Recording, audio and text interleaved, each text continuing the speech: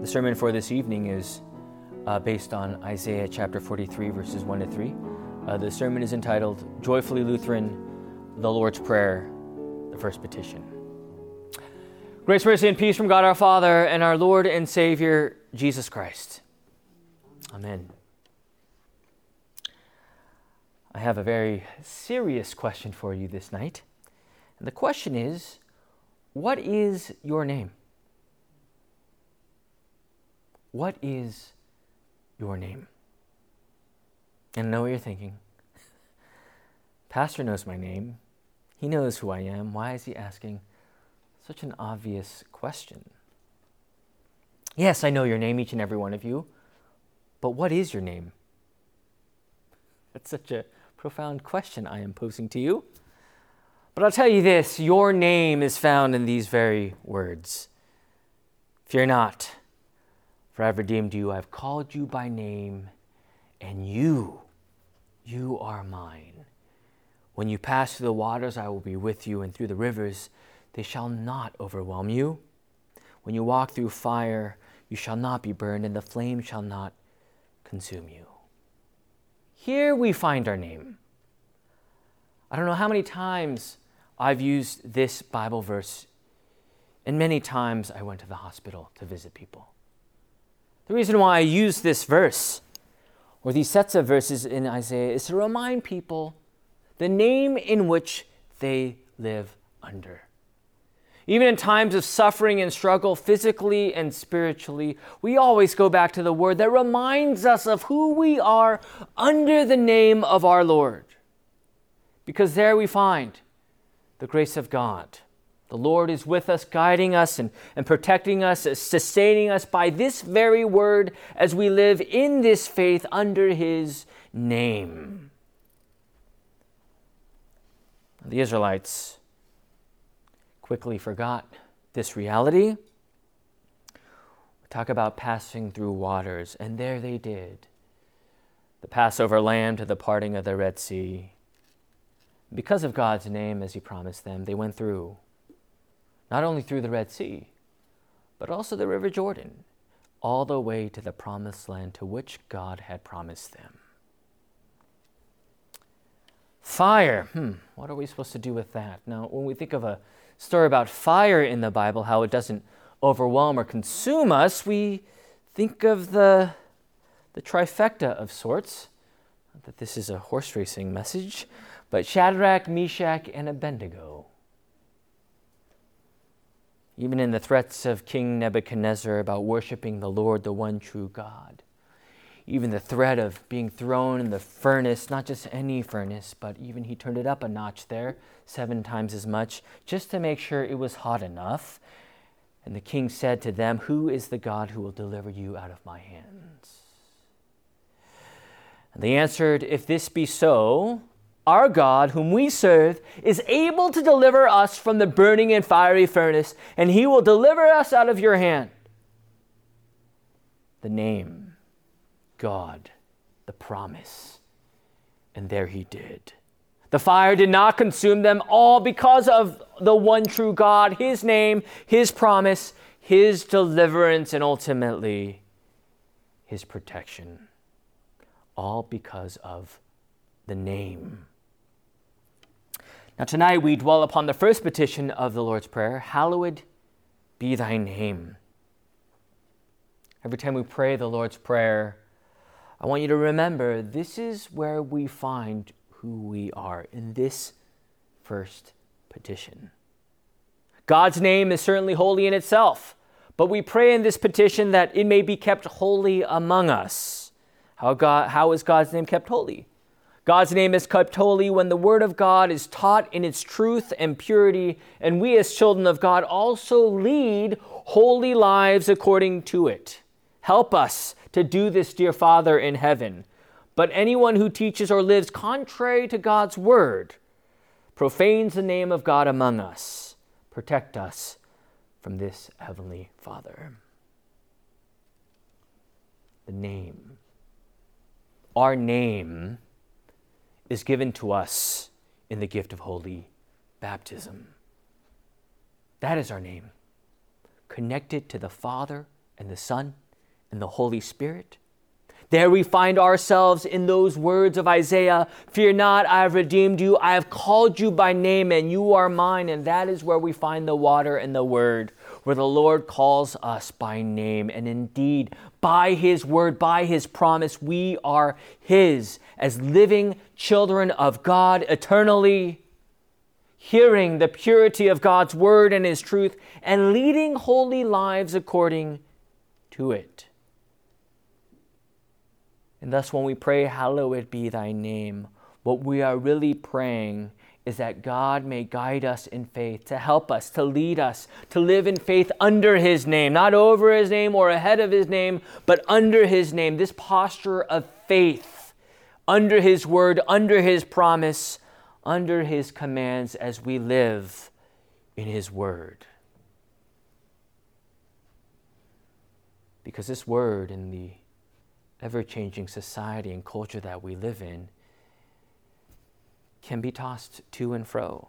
A word that is, rather than shaped by Scripture, is shaped by our human flesh. But the word that is Scripture is the way, the truth, and the life. And thus daily we pray that God may lead us by this very word. Harrison writes in his book Joyfully Lutheran, pertaining to the first petition of the Lord's Prayer, the small catechism exists for this very purpose. Jesus said, "Man does not live by bread alone, but by every word that comes from the mouth of God," Matthew 4:4. It is not only possible to know the truth of what God teaches in the Bible, but God requires that we believe it, hold to it, and see that it is taught rightly. For what we teach is in the name of God. But we know we live in a world out there that are many false teachers, false words, false laws, false gospels. Just turn on the news, denominations, churches going by way of the culture rather than the Scripture, the word of truth. Because it's easy for the itching ear to fall short. I think even with ourselves that daily it is a battle, isn't it? With the word and the world, or the word and the flesh, or the word and our sin. How quickly we too fall short. That's why in this petition we say, "Help us, dear Heavenly Father, help us." Because we know what we're up against. Help us by your Spirit. Lead us and give us faith to follow your word, because we very well know how quickly we don't. That rather than following your name, O Lord, what do? We'd rather follow our own name. That independent name that says, "I do not need God. I can do this myself." I think Harrison always reminds me, and he writes it so perfectly here. And thus we become sluggish at reading the Bible, or captivated by the worldly wisdom, and sadly, not only in thought and word, but in sinful action. For all of us, this is an all too familiar scenario. In our sin, that we too would rather live in our flesh, our own opinion, perspective, and wisdom. You might be telling yourself at times, "I don't like that part of Scripture." Let's just kind of put that aside. Let's ignore it. The world might be saying, "Well, the word might be important to you, but look what you can have in this world where there's no boundaries. You can live as you please. Why don't you come over here and follow us?" And it keeps on going, living a lie, living not in the word, living not in truth and purity, living under a different alias that is of this flesh, of this sin, following fortune tellers and astrological signs and philosophies, swearing and cursing, deception, all these laid out for us perfectly in the second commandment: do not misuse the name of the Lord your God. We need help from our Lord, his strength, his Spirit, because the devil is nonstop. The devil tries to degrade the word of God. Satan is always trying to downgrade the name of our Lord as if there is another name by which we are saved. But we know in ourselves, indeed, by our sinful thoughts, actions, words, and deeds, we muddy his name in our conduct. And thus we pray daily as true children ask their dear Father that his name be hallowed in our lives. For it is by his name we are holy. It is by his name that we are sanctified and are reconciled to God. It is his name that rescues us from death, the power of the devil, sin, and every evil, washing the iniquity and the transgressions away, all by the forgiveness of sins. Because this name is Christ. We live in Christ, that our names are in Christ Jesus. That whoever has been baptized into Christ has put on Christ. The name that makes you holy. This is who you are.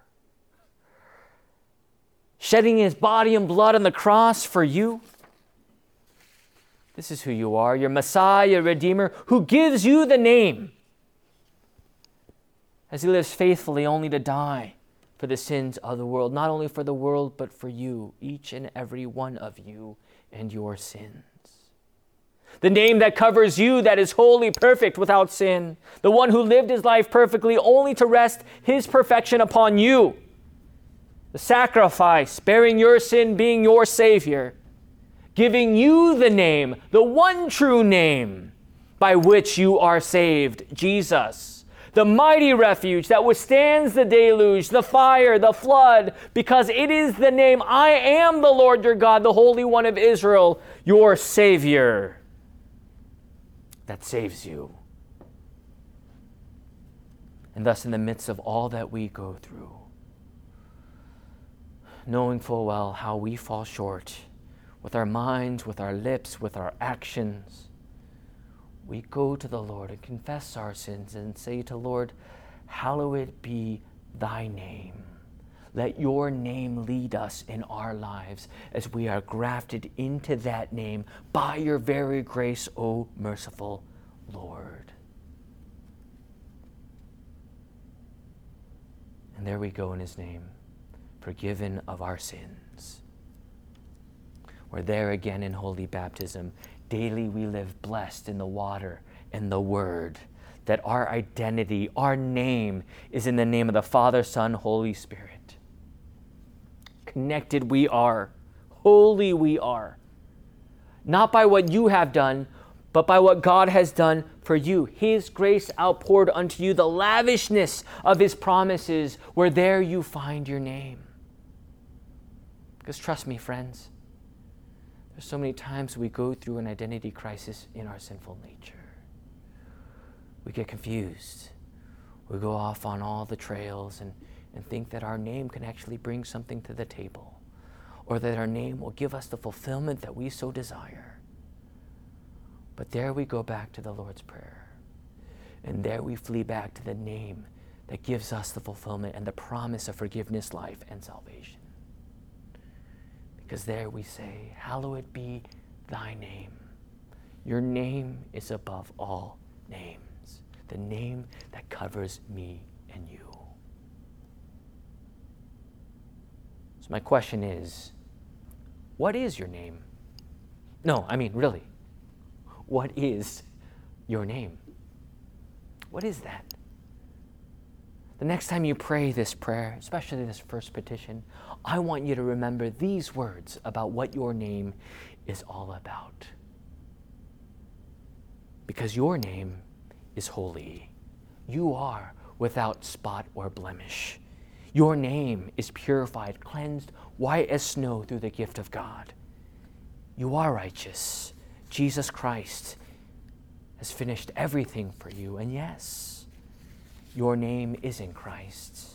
You are a child of God, redeemed, paid for, holy, righteous, innocent, blessed. All in the name of the Father and of the Son and of the Holy Spirit. Amen. May the peace of God, which surpasses all understanding, Guard your hearts and minds in Christ Jesus. Amen. Thanks for listening to the midweek sermon from Faith Lutheran Church in Moore Park, California. For more information, visit us on the web at faithmorepark.com.